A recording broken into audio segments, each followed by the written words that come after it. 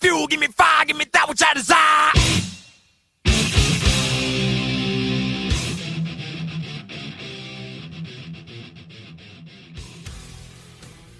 Hey everybody, and welcome to episode 13 of Metallicast, the Metallica podcast. I'm your host and fellow Metallica fan. My name is Brandon.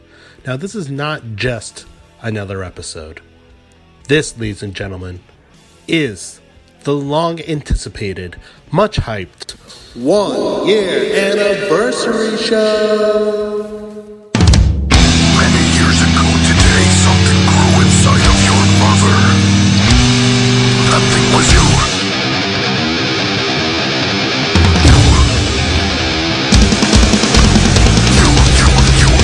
Did she scream? Did she cry? Only knows that I'm on my thinking. Don't die. 1 more year closer to dying. Rotting organs, ripping, grinding. Biological discordance. Burn the evil self-abhorrence.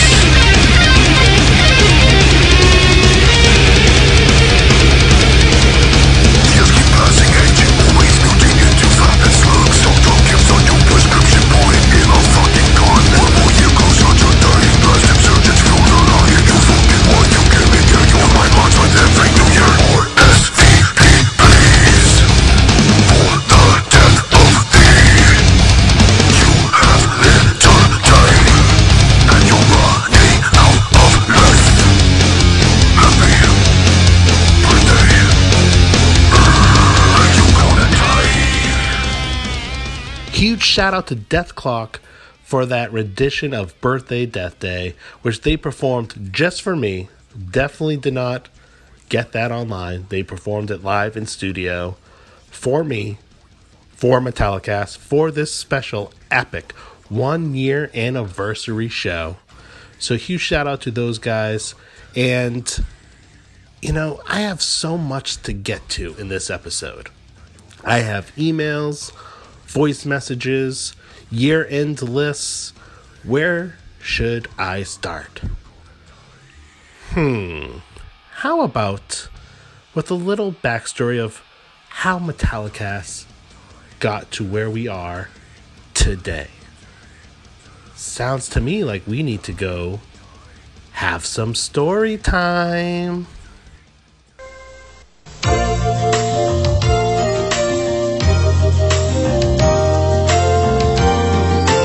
Everyone here loves story time, our favorite time of the day.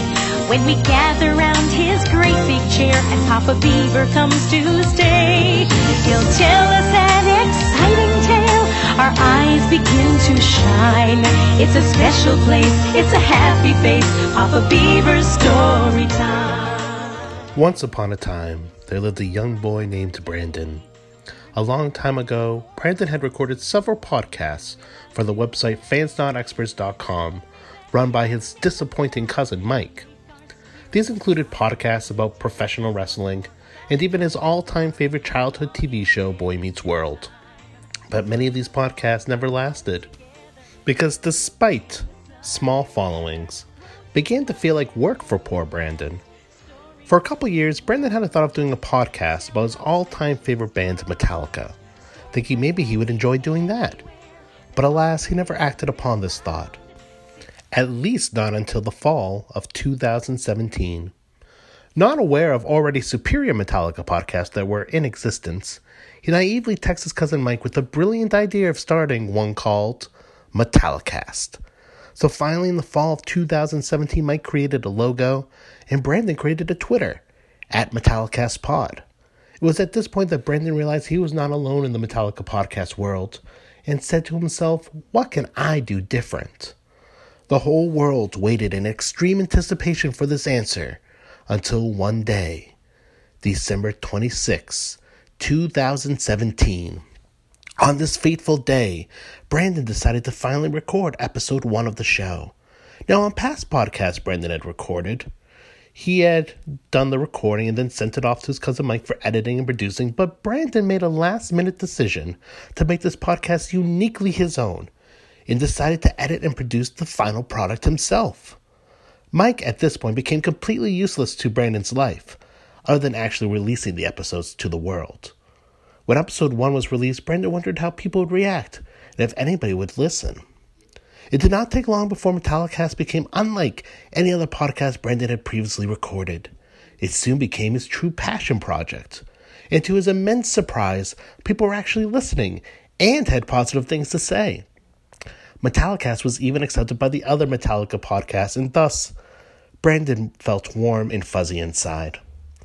Once people started listening, Brandon dreamt of the day where maybe he had 50 subscribers and a couple hundred downloads. Maybe he could even have over 100 Twitter followers. Needless to say, Brandon set the bar low. But fortunately, so did many people listening to the podcast, as the audience continued to grow. And now, while the numbers may not compare to other shows out there, mail up your podcast, the subscriptions, downloads, and social media numbers have completely surprised Brandon and his cousin Mike, who, despite making a lot more podcasts than Brandon, and despite creating these podcasts for a much, much longer period of time, his podcast had never come anywhere close to the success of his, making Brandon the overachieving, handsome genius cousin. And now, 1 year later, Metallicast can brag about over 1,100 likes and follows on Facebook, over 800 followers on Twitter, and over 400 followers on Instagram. Mike cries every time he sends the latest data to Brandon, which to date is hundreds of subscriptions and thousands of downloads. Again, while these numbers are small compared to actually successful podcasts, they are far superior than his original goal. And there is nobody to thank for that other than all of you out there in Metallica podcast land, especially the ones who are proud supporting members of what has come to be known as the Metallicast Militia. So with that said, Brandon would like to say 2 words to all of you. Thank you. Underneath the big umbrella, gathered all around, romantic weddings in spring, where love and sunlight shine. It's a special place, it's a happy face, Papa Beaver's story time. What a great story that was. But in all seriousness, thank you to everybody who has followed on social media, downloaded an episode, hit the subscription button, left a positive review on iTunes, or shared the podcast with a fellow fan. This is my small DIY passion project that I do with cheap equipment, all by myself in the basement of my home.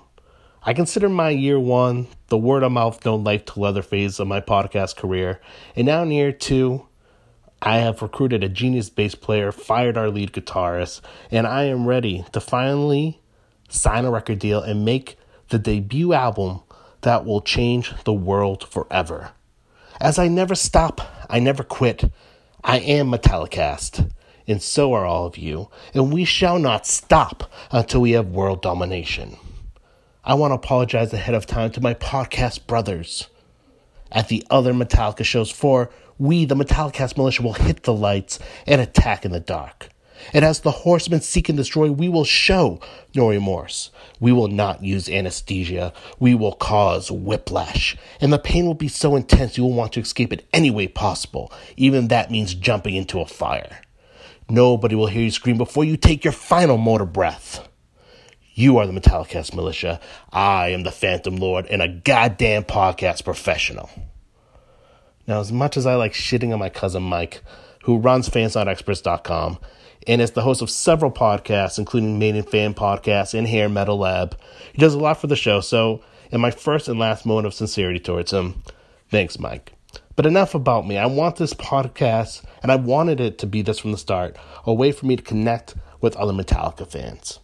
I was hoping to interview a few for this episode, but our schedules just did not work out. Hopefully they will work out in 2019, in year 2. But despite that, I got emails, voice messages, so I'm hoping this will be a fun, interactive show for us all. And since I've already mentioned Mike a bunch of times, I've already shat on him, let's hear what Mike has to say when he called into the Metallicast hotline, 203-548-0609, by the way, if you're interested in doing the same on a future show. Hello, dickhead. It's your cousin, and the only reason you have a podcast in the first place. Actual congratulations to your actual podcast. Definitely the most successful thing we have going on, fansnotexperts.com. People, there's an Iron Maiden podcast, there's a Mad Men podcast on there, we do a wrestling podcast, there's all kinds of podcasts. Go to fansnotexperts.com and subscribe to everything else. And Metallicast too. Brandon, I love you. Merry Christmas.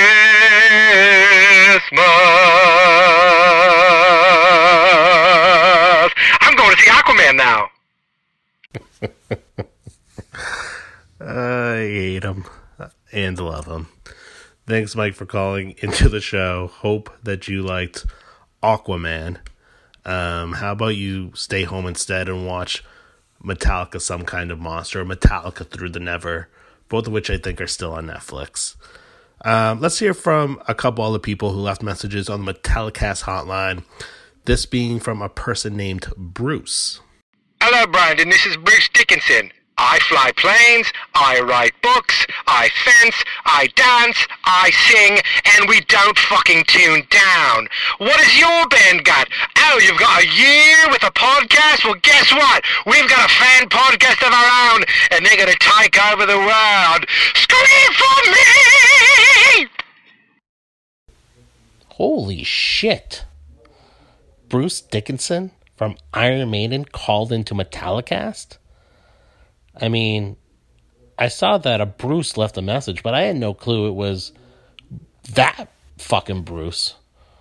Holy shit, my mind is blown right now. I mean, I'm not sure why he has to call in and talk trash about Metallica and brag about his accomplishments. We know how successful Iron Maiden is, but we also know how much more successful Metallica is. I mean, Mike and I had a whole 2-part debate about which band was better, and we all agreed in the end that Metallica was the better band. But you know what?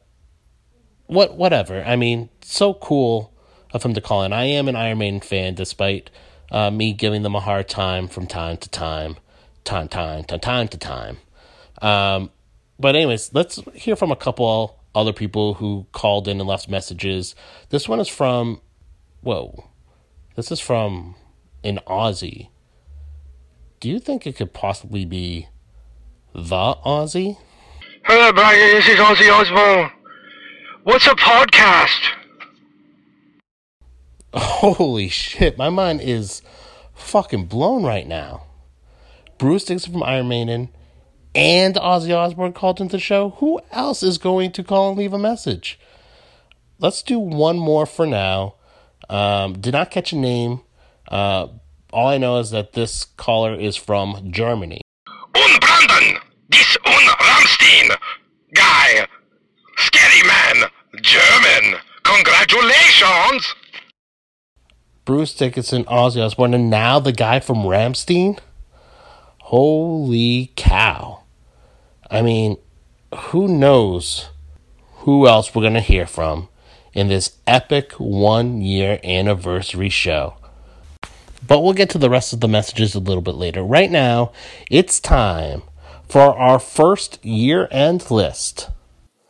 My top 5 favorite Metallica moments of 2018. All right, time for my top 5 favorite Metallica moments of 2018. At number 5, The Alcohol, Blackened Whiskey and Internight Pilsner entered the world. I gotta be honest with you. This is sort of blasphemy that I put this on my list because I have not yet tried either one, which is blasphemous in and of itself, being the massive Metallica and alcohol fan that I am, especially beer lover. But the reason I put this on my list at number 5 is because it is one of the bigger Metallica stories from the year. Blackened Whiskey, I love the story behind how the whiskey is made. I love how it's being marketed. Metallica is taking a completely different approach than any other band out there who has their own alcohol. Because Blackened Whiskey is being advertised as an American whiskey, not a Metallica whiskey. And I have seen advertisements all over the place, especially in New York City, on top of cabs. I put a picture of a New York City cab with the Blackened Whiskey ad on top on my Instagram at MetallicastPod. I just love the whole process. And as a beer lover, I am super excited about trying the Internight Pilsner. Every time I go into a local liquor store, I look for both the Blackened Whiskey and the Internight. And I'm hoping in 2019, both will make their way to my local liquor store, and I'll be able to finally sample both, even though I'm not a big whiskey guy. But perhaps that will change. At number 4, I have the Polar Music Prize. This was a very prestigious award that Metallica won. And while Metallica did not perform themselves at the award show, I was able to watch the cover versions that happened at the award ceremony. And I thought it was I thought they were all very cleverly done. A lot of cool interpretations. Not all metal. In fact, only one of the interpretations was metal, and that was the Enter Sandman cover sung by Tobias Forge from Ghost. So if you've not checked out the music from the Polar Music Prize, do yourself a favor, go to YouTube and check it out, because a lot of cool interpretations. I played one of them on an episode earlier this year. I believe it was the No Leaf Clover cover, which was cool. At number 3, I have sort of a more general one, but just all the charitable contributions Metallica's made through their All Within My Hands Foundation. A lot of celebrities, a lot of bands do good things, but again, Metallica does things just a little bit differently and a little bit bigger, probably because they have the resources to do it, which not every celebrity or band has. But, starting their own charitable foundation, and like every show on the Worldwide Tour, making like $10,000 donations. They just had the story come out about them donating $1 million for grants across community colleges in America. Just fantastic stuff. And it makes me really proud to be a Metallica fan. And tying in with that, number 2 is the Helping Hands, All Within My Hands concert that they did at the Masonic in San Francisco just a couple months ago. Listening to the recordings makes me super jealous I was not there in person.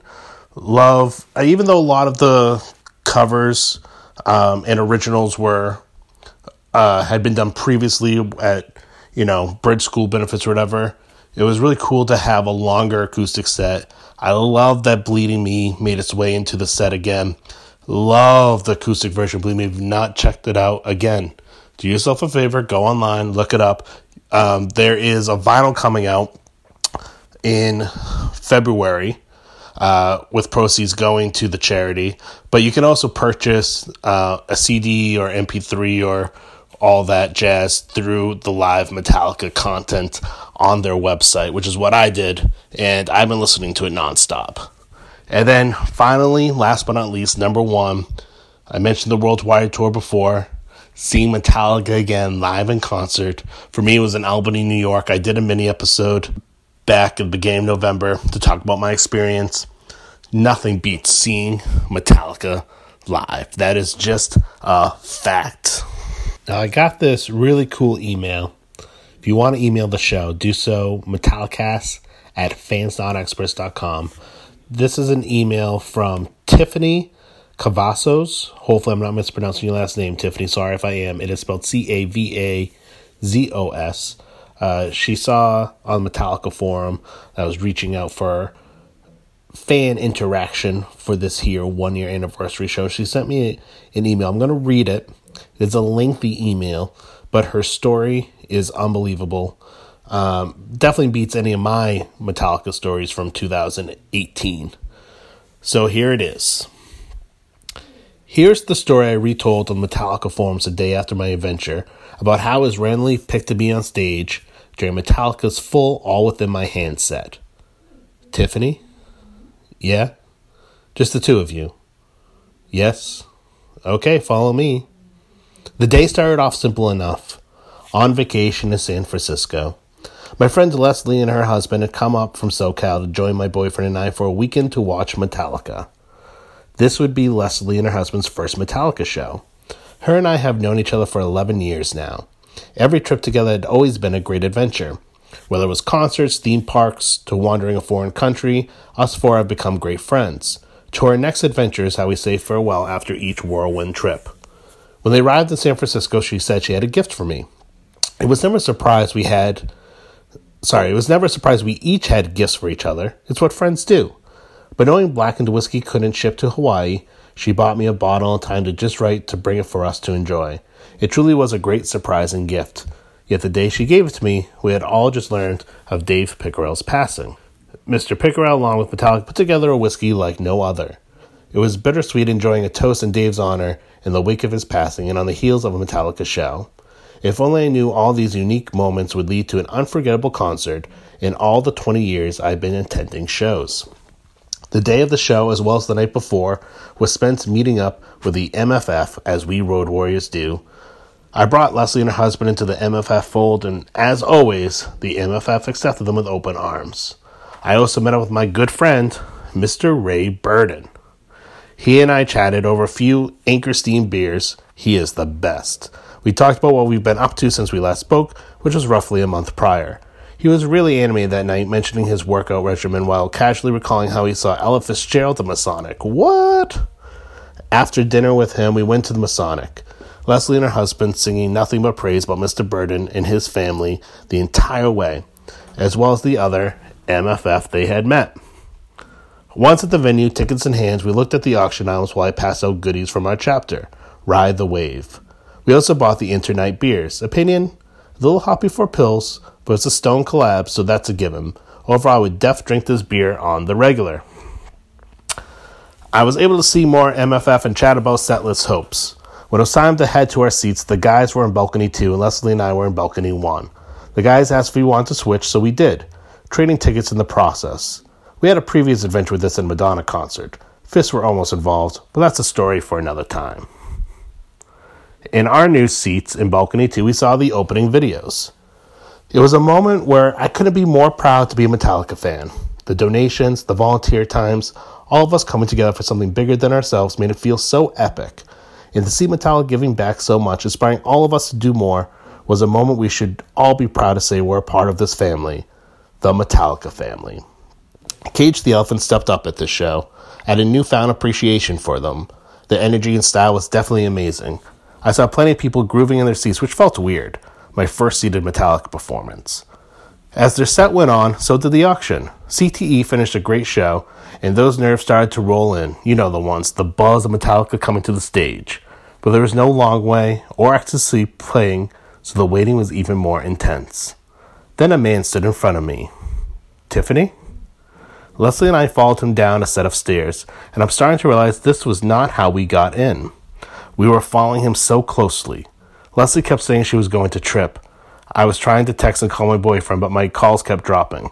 We truly were in a deep level of the building. Here, put these on.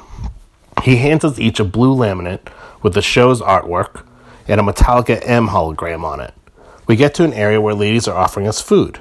I kept turning around to Leslie. I have no idea what's happening. Wait here. I have to find your escort. It'll be about 10 minutes. By the way, those passes get you food and drinks. I'll be right back. In the 10 minutes we waited, Leslie and I booked it to the bathroom, called our guys to inform them something was going on, but not to worry. We also joked, wouldn't it be crazy if they gave us a couch near the front? At this time I found out I lost my bid, but Leslie won hers. Maleficent poster for her daughters. Sweet. Fun times. Okay, ready? Follow me. We walk through a black curtain. We're by tables on the floor. What? We walk past them and toward the front couches. What? We walk past them off to the side and through another black curtain. Backstage. What? We walk past Metallica's road gear boxes and through yet another black curtain. On stage. What? At this point, I fumbled for my phone to record a video. This mystery man walking ahead of me, telling me to not trip on wires.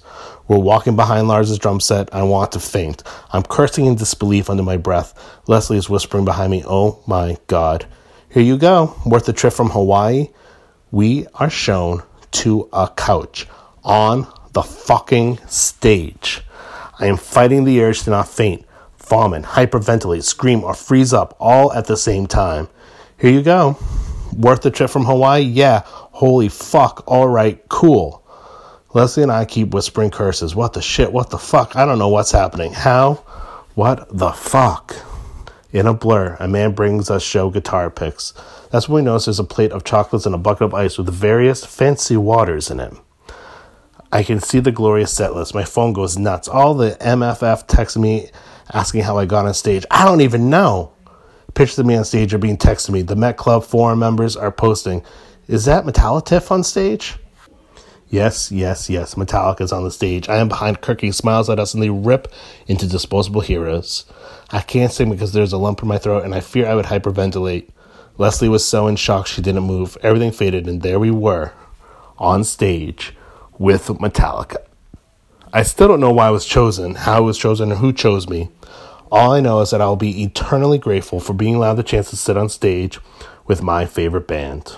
Tiffany received not only a seat on the couch at All Within My Hands, but a signed bottle by the band and Dave Pickrell of Blackened Whiskey. Tiffany, what an amazing story. Like I said, this beats any of my Metallica stories from the year, or perhaps from any year. Thank you for the nice email. She sent tons of pictures with the email from her experience. Truly amazing. Super jealous. Tiffany, my goal in 2019 is to somehow, some way, beat your Metallica story. Do I think it will happen? No, but God damn it, I'm going to try.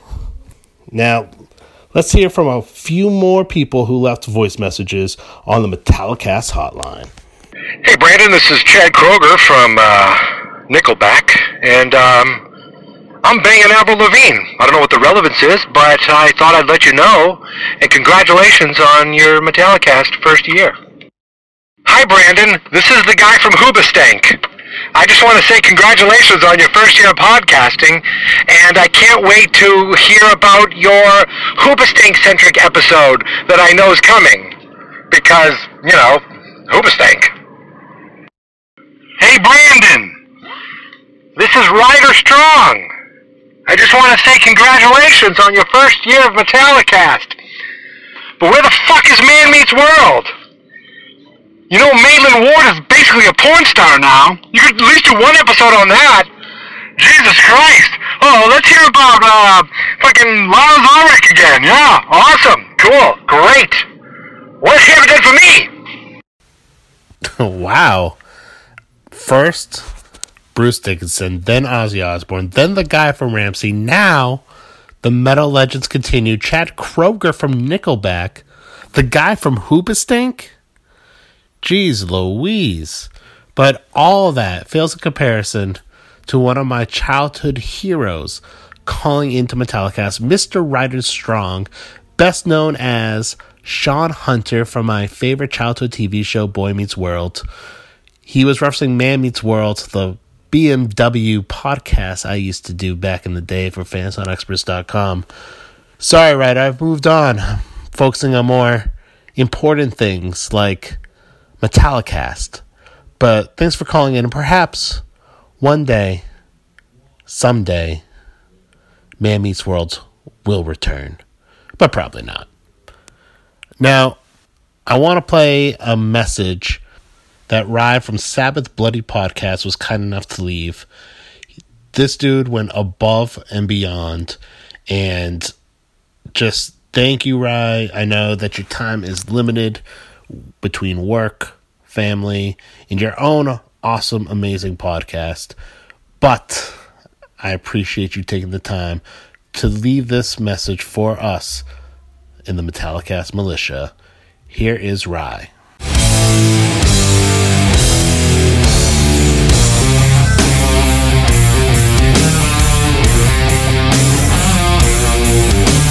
Hey, what's going on? This is Rye from Sabbath Bloody Podcast, and apparently it's your anniversary, your 1 year over at Metallicast. I'd just like to thank you and all the Metallica podcast, really, the big four. I love you, all of you. I want to give a big thanks for a great year of content from you guys. The dedication you have to the music of Metallica seems to have no bounds. Well, Tom is the only one who talks about Lulu, but outside of that, you guys are doing a great service for the listeners like myself to get our Metallifix mainline to us. So thank you for that. And cheers to a new year. 2019. It's going to be all Lulu, right? Across all feeds. Okay, so I wanted to dive into the Metallica potting game myself here, since Brandon was kind enough to open his feed to the listeners here for his anniversary show. I figured I'd do something that I did on my show, Sabbath Bloody Podcast, when I closed out the Ozzy era, the 70s. What I did was I selected 13 offerings from the 70s 13 being the lucky number, of course, for those who dabble in doom and metal. And I also noticed that if you count up Metallica's studio offerings, there's 10 of them there, and then you throw in Garage Inc., S&M, and a slot for all the B-sides and covers that they've done over the years that haven't appeared on albums, you have a lovely 13 yourself there. So here are my selects, my current favorite cuts from each album or grouping. And this is changing daily, thanks in part to you guys and how much you talk about Metallica. Every day I'm shuffling my top 13 here. I thought I'd throw them out there as they are right now. So let's do this. Oh, and send your favorites into Brendan. I'm sure he'd love to hear them and do a little back and forth with you. I'd love to hear his selections too, so. Okay, here we go. Kill 'em all first. Here we go! 13.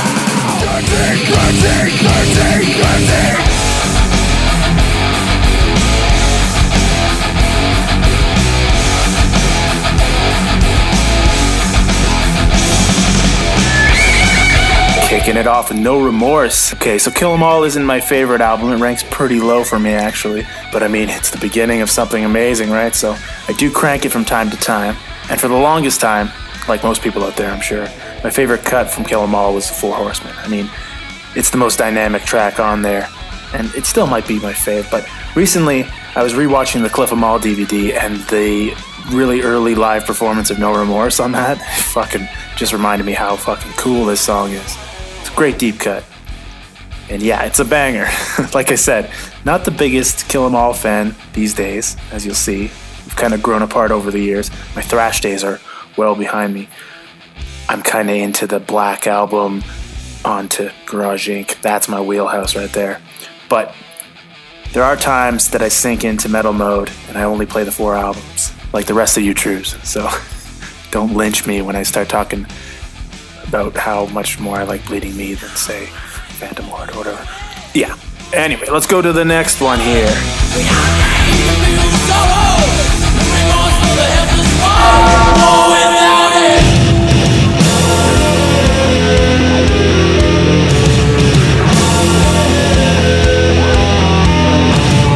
Yeah, okay, so this one has to be in here. As a bass player, I'm sure Brandon knows what I'm talking about. He's a bass player too. When you play this with a band, you feel like you're the fucking lead, cranking out that wah-soaked lead while the guitarist just hangs for you. It's like the closest you'll feel to being Kirk if you're a bassist. And the way Cliff starts this descending riff here, the dum dum dum dum dum dum dum.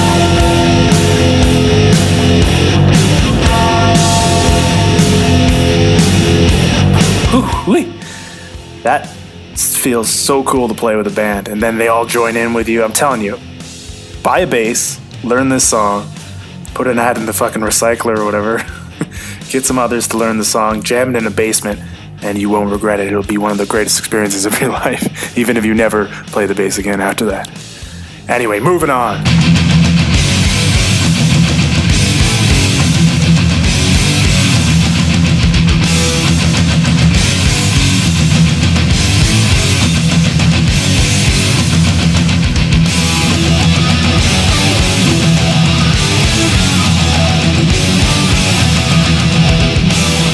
To the album that I could pick fucking any track from, but currently this is my favorite right now. Disposable Heroes, fucking killer thrash song. I especially love the way that Cliff comes in here.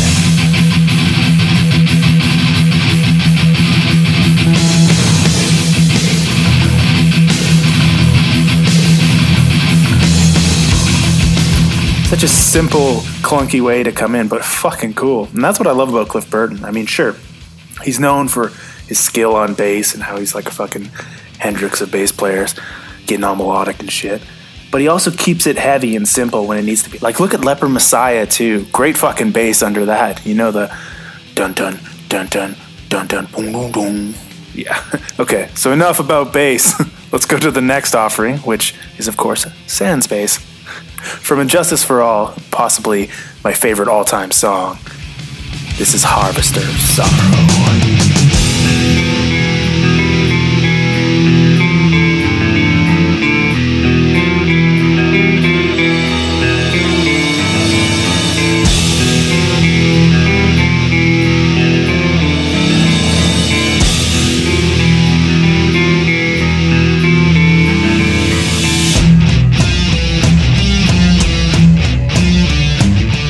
Who doesn't love Harvey? Everything about this track, Lars's drumming in particular, is amazing. It's an ominous track with that low kind of droning chant behind the main riff when the drums kick in. Fucking chills, man. Not to mention the famous dramatic pause after that killer riff. This is one of my favorite riffs of all time here.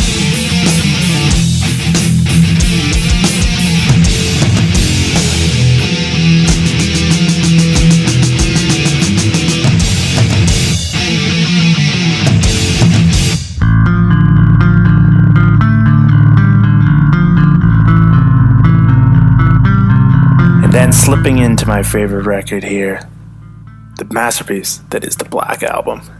Okay, so maybe Harvester Sorrow is my second favorite song because My Friend of Misery is fucking gold.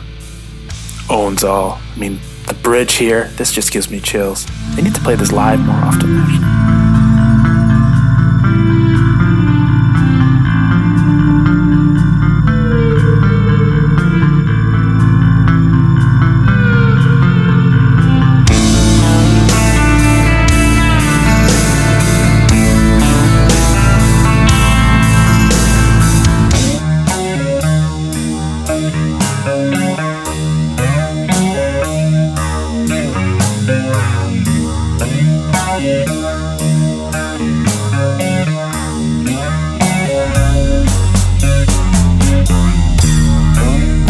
Right into the wheelhouse here. Load and reload, that's me.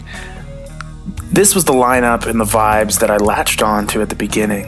So although I see why like the more metal-minded people who would be just locked into the first 4 albums, these next offerings, Load and Reload, are leaps and bounds above the rest as far as lyrics and like mood in songs. It's fucking great songwriting. And it grooves like all hell. It's a lot of Sabbath in there, actually. There's just so much rich material on Load and Reload to lock into. It's a goddamn shame that some people don't give it the time of day. But they should. And if Bleeding Me isn't getting you into things, the next one here on Reload might fix that. Get it? Oh, terrible segue. But an amazing song. The closer from Reload, Fixer.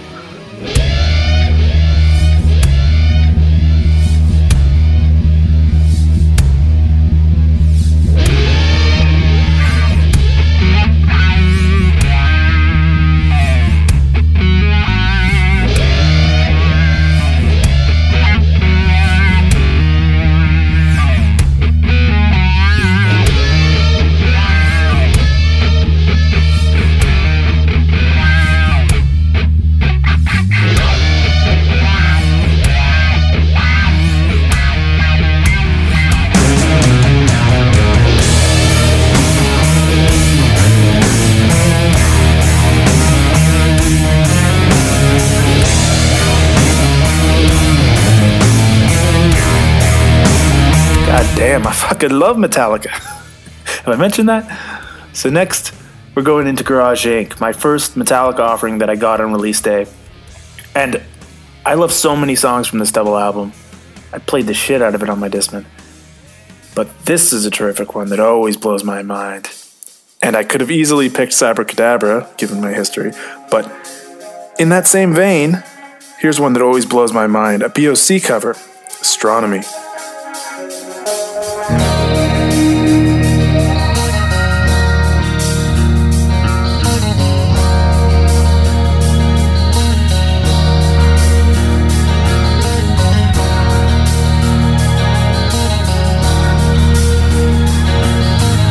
Strikes 12 and moondrops burst out at you from their hiding place, like acid and oil on a madman's face as reasons tend to fly away.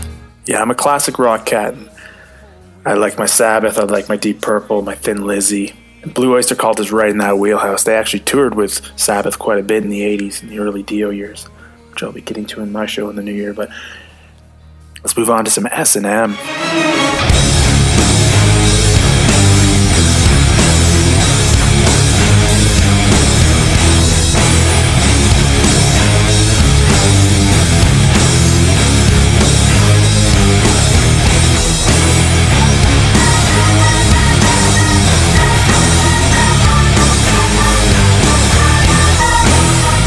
So the two new ones that were released with the amazing S&M package are two of my favorite Metallica cuts. They're so fucking cool. It makes me wonder what kind of amazing record they could have put out at that time with Jason when he was still in the fold, if they had kind of got their shit together. But, you know, little James had to look after his drinky poo and all that crap, and they had to do Saint Poo Poo. But this trilogy, the track of Minus Human, No Leaf Clover, and I Disappear, that's all we got, but that might have been all we need, though, because I can just listen to those three songs on repeat. I Disappear to a lesser extent, but I love that song. Those three tracks just remind me of that excitement of when I first became a Metallica fan, because I just wanted something new, and these little nuggets were coming out. It's great. Okay. All right, let's burn through this one. Okay, it has to be done, right? Well, I, like many, just don't get on board with the vibes in Saint Anger.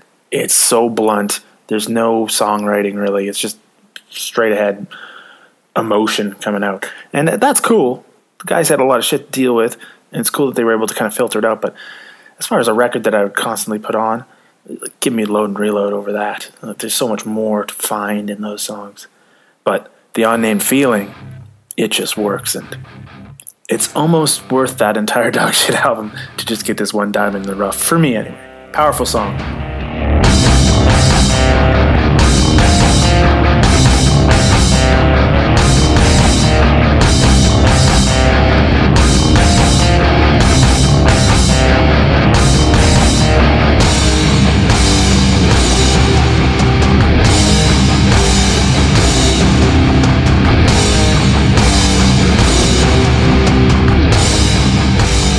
Moving on to Death Magnetic.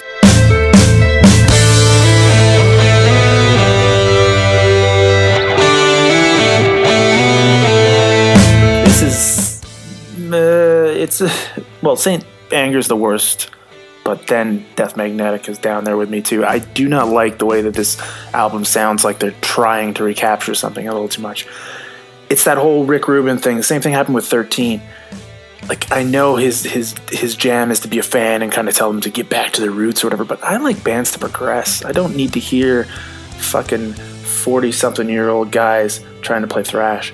And that's what it feels like here. It's like they do the same approach that they did on Justice, where they kind of make a ton of riffs and then stick them together. But they stick them together in a way that just seems unfinished. Whereas Justice, had a focus. Anyway, I have given this album a couple more listens, and I do like some of the tracks on here. And I do like the vibes of this one here, The Day That Never Comes.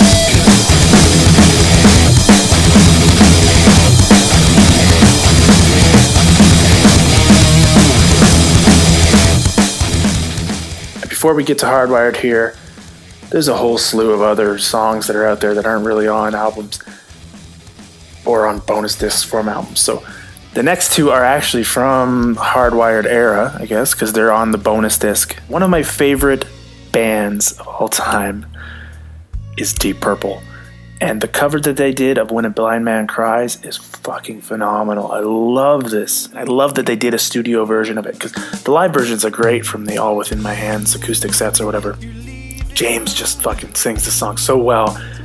And when they put it into studio, it's just magic. This is When a Blind Man Cries. Anymore,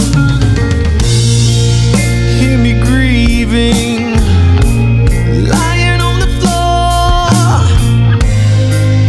whether drunk or dead, I really ain't too sure. I'm a blind man, I'm a blind man, and my world is pain. And that brings us to Hardwired to Self-Destruct. What's going to be the cut that I like from the newest offering? Well, it's the big fucking chunky one. The new Sad But True, Dream No More.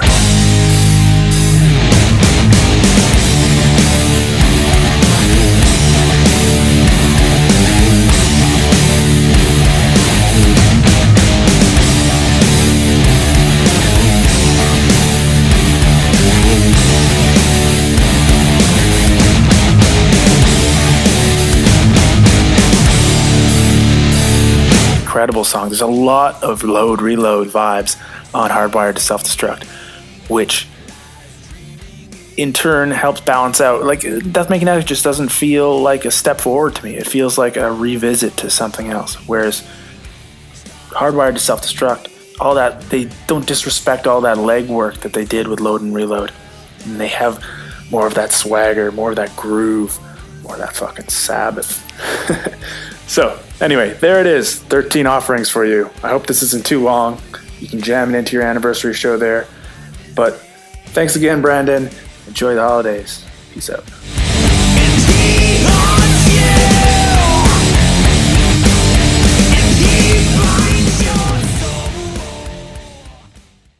Rye from Sabbath Bloody Podcast with his favorite Metallica songs from each album. Dude, like I said, you went above and beyond. Thank you so much for taking the time to put that whole package together just for the 1 year anniversary show of Metallicast that all of you are listening to right now. And it is truly greatly appreciated. Do yourself the favor, if you're not already, check out Sabbath Bloody Podcast. Subscribe, download his stuff. It is great. He is going chronologically, album by album, in the Black Sabbath catalog. He has already gone through the Ozzy Osbourne era. He's just about to start the Roddy James Dio era, and I believe he plans on going even beyond that when things got more obscure in the 80s and 90s. I'm not even familiar with those albums. I've heard things here and there, but not really at all familiar about anything in the Black Sabbath catalog after the Heaven and Hell era with Mr. RJD. But now, Ryan, since you gave all of us your favorite Metallica songs off each album, now I have to do my list. And this is tough because, like you said, it's going to change tomorrow. But I went album by album with my 13 tracks, just like you did. And these were all my gut reaction as I did so. So here you go. Bass solo, take one. Off the debut album, Kill 'Em All, I want to go with Anesthesia Pulling Teeth because I am a bass player and I have spent more time with that track than any other track on the Kill 'Em All album. I say that as a listener and as a musician. When I was in high school learning to play bass, having the tab books and listening to the album, just picking apart that solo. But that is the problem. It is a bass solo, not so much a song. So if I have to choose another track besides Anesthesia Pulling Teeth, I'm going to agree with Rye and go with The Four Horsemen. It's become one of the signature tracks for the band off this album, and I think is the closest to the Metallica we would hear in the albums that follow. It is, as Rye said, the most dynamic. You have the thrash parts, the groove parts, the loud parts, the soft parts. It is just a great record, great track, and we should all be thankful that Dave Mustaine got fired from the band so we did not end up with lyrics about a horny gas station attendant.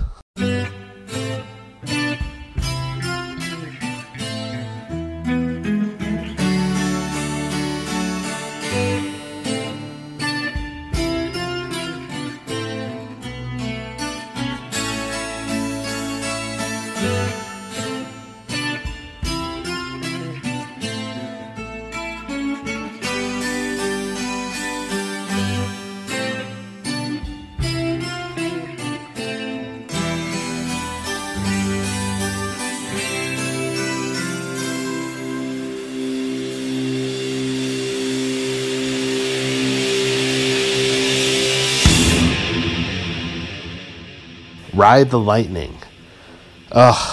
So many hard choices on this album for me. I agree with Rye. There's nothing like playing For Whom the Bell Tolls when you are a bass player. You feel like a lead player for once. But my gut reaction was to say the opening track, Fight Fire with Fire. I remember listening to that album for the first time, and when that acoustic guitar intro starts, you're like, whoa, this is not like the Metallica that came before. And then it happens, and you hear the classic thrash sound of Metallica, but different than Kill 'Em All because it's tighter, it's more concise, it's more melodic. but at the same time, the song rips your face off. I love it. Then my all-time favorite album, Master Puppets Falls, and I gotta go with the title track as my favorite song of the album. I think Master Puppets is the perfect song, and I went over when I did my track-by-track breakdown in episode 3 earlier in the year, but it just has everything you want in a Metallica song. Good lyrics, guitar solos, guitar harmonies, backwards recorded guitar solos, has parts that thrash, parts that groove, that whole middle interlude gives me goosebumps every single freaking time I hear that song. That to me is a perfect track on a perfect album. Then we have Injustice for All, which, I did in Summer for All in July and August. Every single week release a new episode about a different track on the album. This was another tough decision, but ultimately I went with the opening track, Blackened.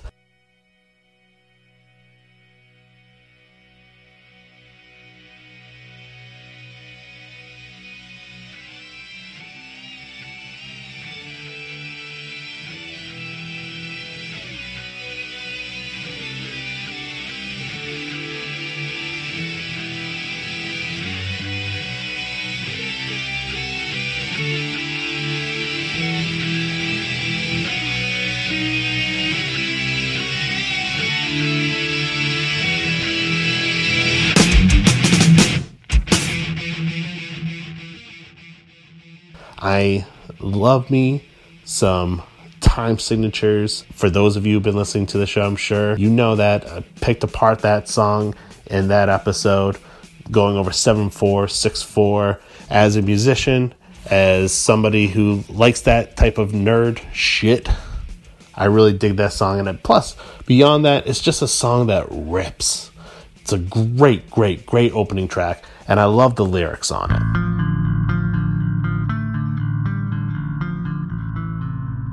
Then we come to the Black Album, and I gotta agree with Rye. I went with My Friend of Misery. I think that is a great deep cut. It's a song I wish they played more of live. I love the bass in it, and that whole interlude, like Rye was talking about, the whole bridge section gives me chills. I love how atmospheric it is. Just great, great songwriting. And we'll also agree with the choice on Load and Reload. My choice on Load, Bleeding Me. Another song I wish they played more of live. They've played it a bunch. It was a great hit for them in the 90s. Please bring it back into the set. I'm hoping the acoustic version at the Helping Hands concert was the first step in this becoming a regular part of their shows again. Just such a great, great song. Very soulful singing by James Hetfield. Great lyrics, very personal, it's just a very emotional song that I've always been attracted to as a fan, as a listener. And on Reload, Fixer.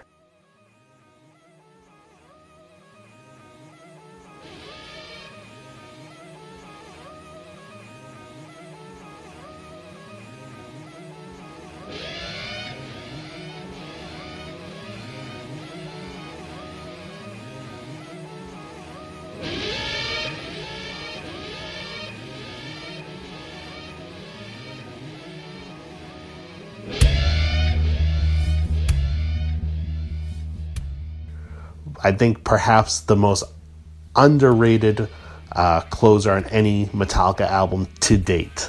I think it gets overlooked a lot, and it is a fantastic song. On the surface, seems to be about voodoo, but you go deeper in, much more meaningful than that. I love the lyrics in the chorus, but tell me, can you heal what father's done, or fix this hole in a mother's son? Can you heal the broken worlds within? Can you strip away so we may start again? Love it. And then we have Garage Inc. So many great covers. Part of me wanted to go old school, but I had to go newer school. And, I covered this in a mini episode early in the year, but I married into an Irish family. I just spent a week in Ireland over Thanksgiving, and I gotta go with Whiskey in the Jar because this song just has such a regular role in my life.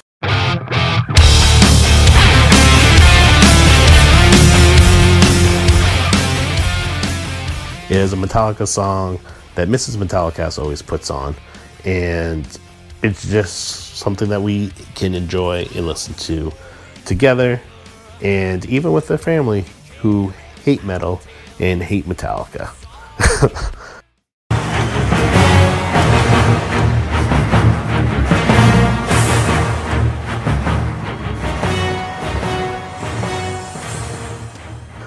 Then we have S&M, No Leaf Clover. Without a doubt, that is the best song on this album for me. I love the different interpretations of certain songs, like Master Puppets, like One, like The Outlaw Torn, like Bleeding Me. I love Mine Is Human as well. But No Leaf Clover, to me, is just a classic Metallica track.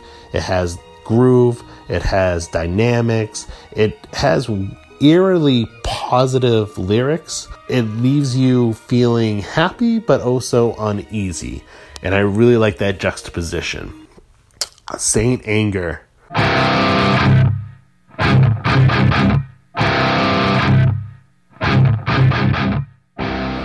Oh, I feel like I've exhausted this album thanks to Richard S.He, but I gotta go with The Unnamed Feeling. I wanted to go with All Within My Hands, but I went with The Unnamed Feeling because I feel like that is the track that I've listened to the most, and it is probably the most standard, classic sounding Metallica track on that whole album.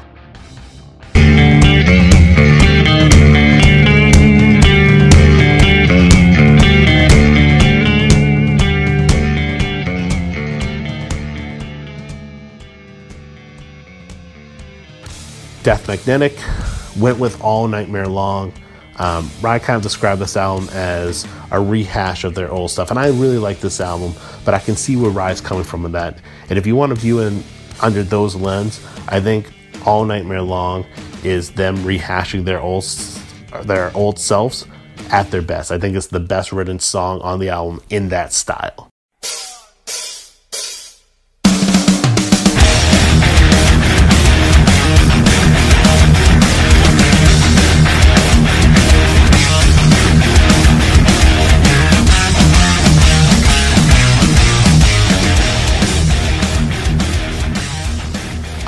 Rye wanted to pull out bonus songs, so I'm going to choose the Ronnie Rising medley, which I'm sure he'll be happy about as he enters the Ronnie James Dio era of Black Sabbath on his own podcast. But the Ronnie Rising medley, I love. Does anybody do metal cover medleys better than Metallica? I love the Merciful Fate one on Garage Inc., and now this, I think, is even better than that.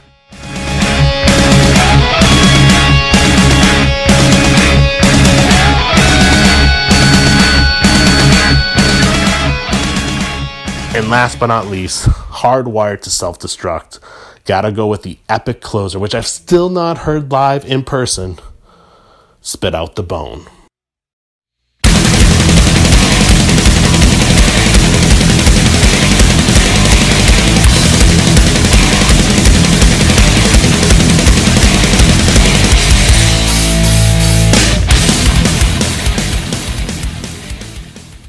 Right, I cannot thank you enough.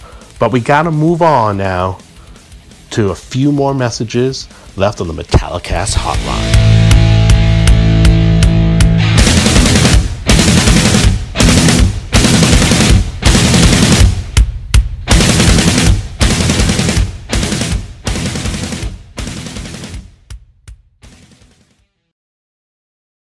Brendan, hey, this is Little Jimmy.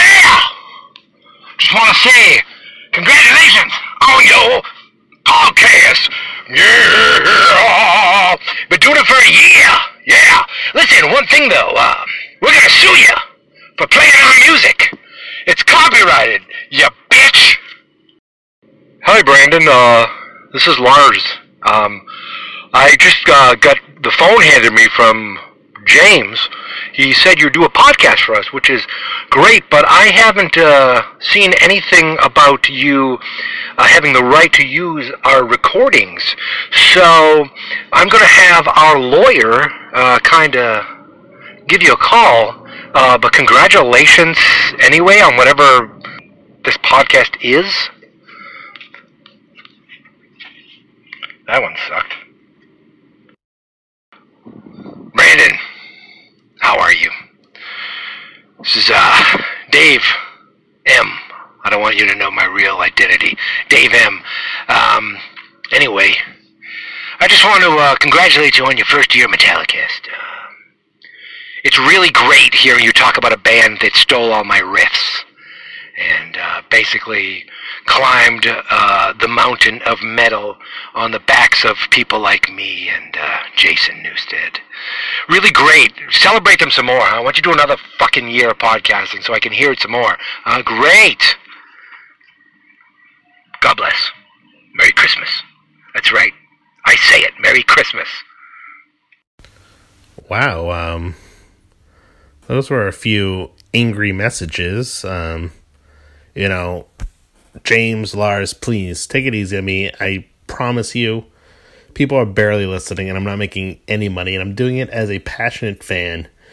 And as far as this Dave M goes,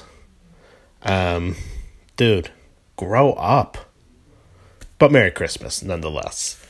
So, we got one more thing we're going to do here on this 1-year anniversary spectacular.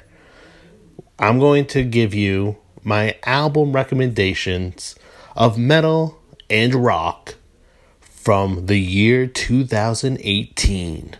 This is not a year-end best of list because I'm not really into ranking albums. These are just albums I enjoyed that I think some of you out there in the Metallicast militia would also enjoy. And I love discovering new artists and listening to new albums. So please, if you have any suggestions for me, hit me up on social media at MetallicastPod, of course, on Facebook, Twitter, and Instagram. And now, without further ado, here are Brandon's album recommendations of 2018. First up, we have a band that I've really enjoyed over the last few years. They came out with their debut album a few years back, and in 2018, they released their follow-up called Stranger Fruit. I say band, but it's really a singular person. He goes by a band name, though, Zeal and Ardor.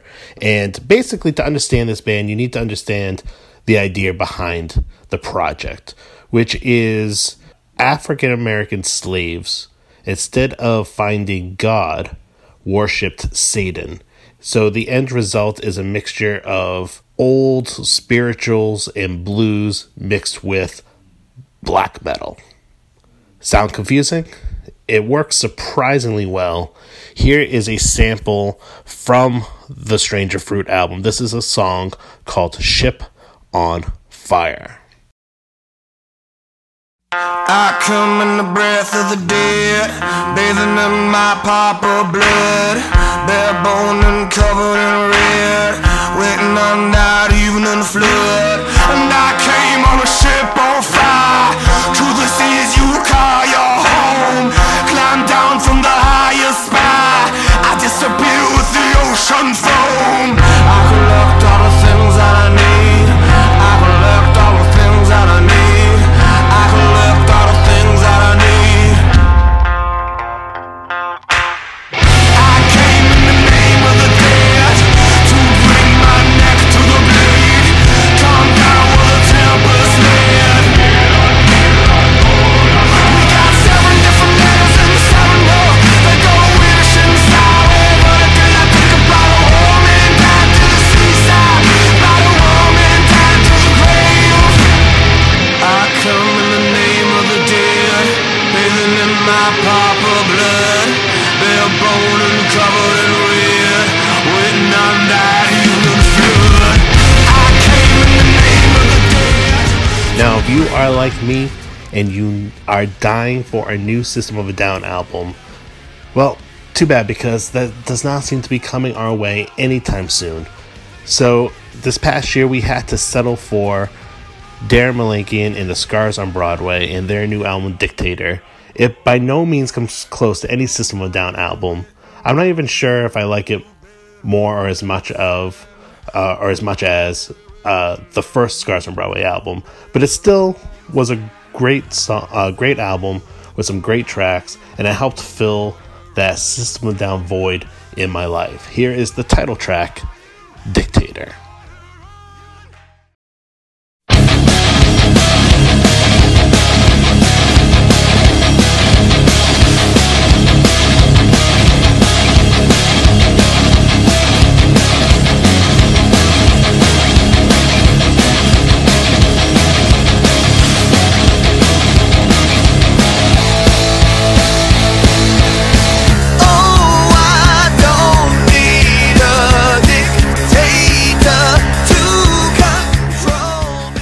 Now, I've been looking at a lot of year-end best of lists in the metal category that, all these different websites and blogs and publications have come out with over the last month.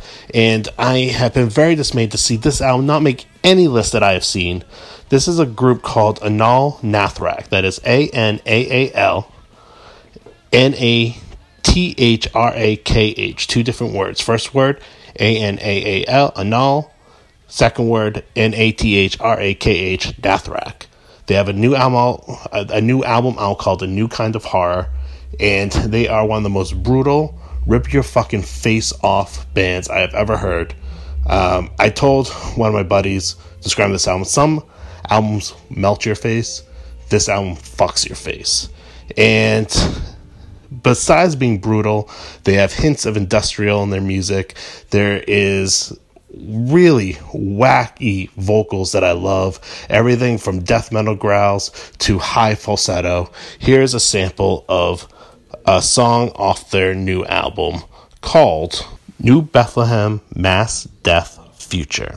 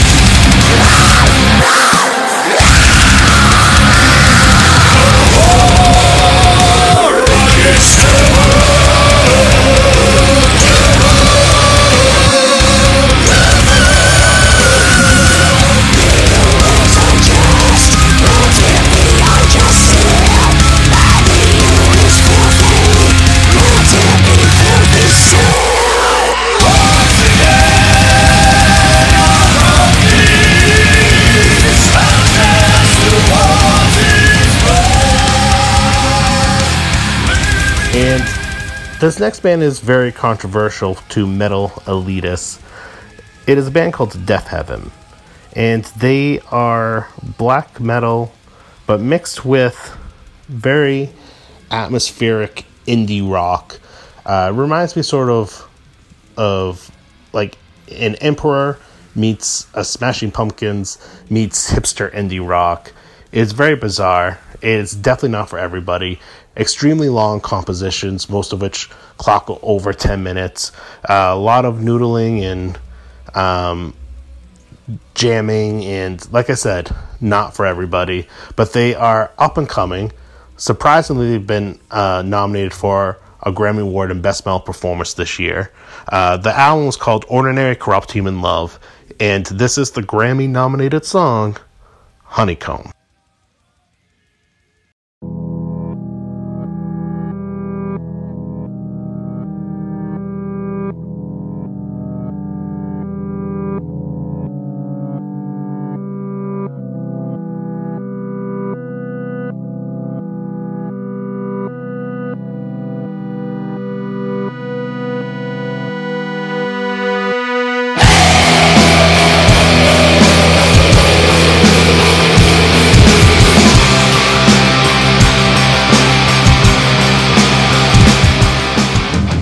Now, to completely switch gears for a moment, I had a lot of fun with this album this past summer when it came out. The Night Flight Orchestra, a throwback band comprised of members from different metal bands, including Arch Enemy and Soilwork. This is a song called This Time off the album Sometimes the World In Enough. And you're going to hear what I mean by throwback. This is like 70s, 80s arena rock at its best.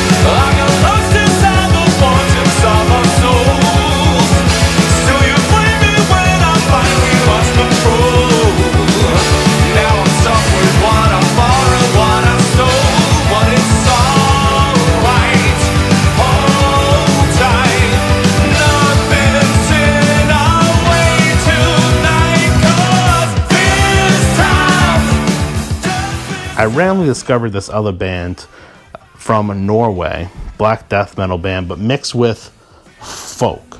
The name of the band, and I'm probably going to butcher some of these pronunciations, so apologies ahead of time. The band is called Para, P-A-A-R-A. The name of the album is Riiti, R-I-I-T-I. And I'm going to play you a sample of their song, Suon Sydan. S-U-O-N, second word S-Y-D-A-N. Like I said, I'm probably mispronouncing all this, but I'm doing the best that I can. This is another kind of oddball album, not for everybody. 42 minutes long, only 4 tracks. The shortest song on the album is like 10 minutes long. It is a pretty diverse album nonetheless. You know, you have the black metal blast beats with the black metal, death metal vocals over it, and then super melodic, folksy singing with clean vocals over it, both male and female voices. Here's just a small sample of the album.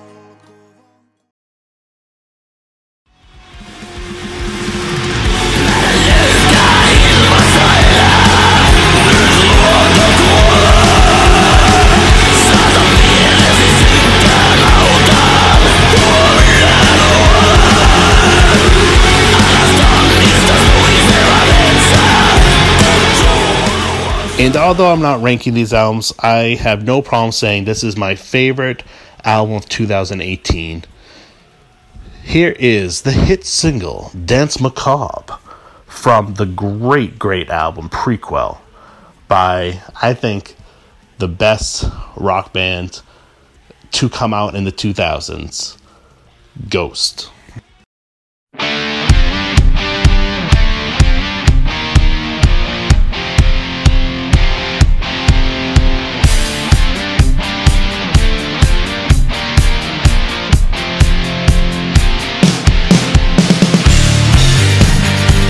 And before we wrap up our 1-year anniversary spectacular, I have 2 more messages I want to get to.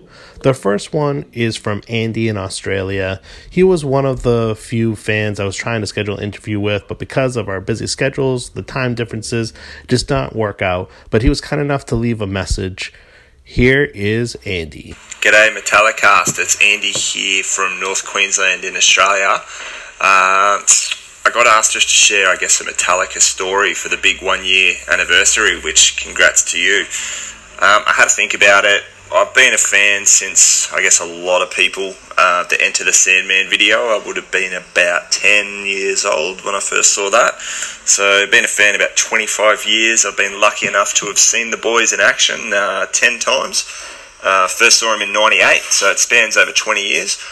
Obviously, it's hard to pinpoint down your favourite moment or anything like that, but I'm going to say seeing them live at that moment in the pit, that when they're playing, you know, they're playing one of your jams and you're singing from the bottom of your lungs, and it just, you know, it's pretty much the happiest I can be, is, you know, seeing music I love performed well live. And when you're in that moment and you look over and you see someone next to you and you never met that person in your life, you're never going to meet that person again after that moment, but you link eyes and you're singing word for word and you're raising your fists and your devil horns or whatever you do, and you share that moment, and they get it, you know, and that's the beauty of music, that's the beauty of Metallica. That's what I love about Metallica, that's what I love about music. So yeah, happy 1st year anniversary to you, Metallicast. Rock on. And last but certainly not least, a man who has now appeared on the show 3 times, the man who loves Saint Anger more than anybody in the entire world, Mr. Richard S. He. Hello to Brandon and the rest of the Metallicast militia. Just wanted to say a hearty congratulations to my favorite Metallica podcast on their 1 year anniversary. And I'm not just saying that because I'm on it. I've had a blast listening to each and every show. Now, if 2018, the first anniversary, marks the start of Metallicast's Ride the Lightning era, that means in 2037, fingers crossed, it'll be Metallicast's Saint Anger anniversary. I hope we're all around for that occasion. Happy holidays, stay metal. I want to thank everybody who has made the first year of Metallicast a huge success. Like I said at the top of the episode, this has grown into something I did not think it was going to grow into, and I'm hoping in year 2 it continues to grow to become bigger and better. I definitely have areas to improve in, and I say that even as a podcast professional. Ladies and gentlemen, I hope you had the merriest of Christmases or whatever you celebrate. If you celebrate nothing, I hope you had a good, relaxing day. Happy New Year.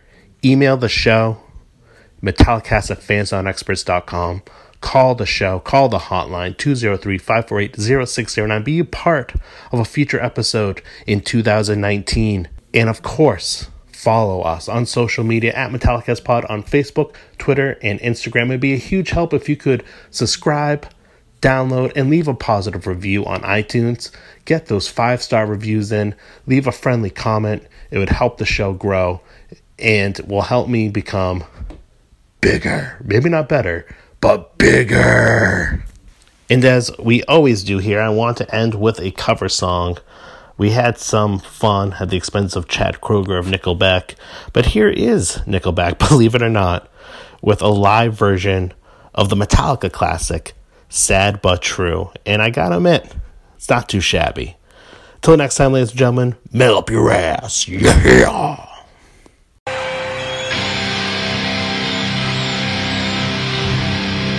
I feel like jamming something.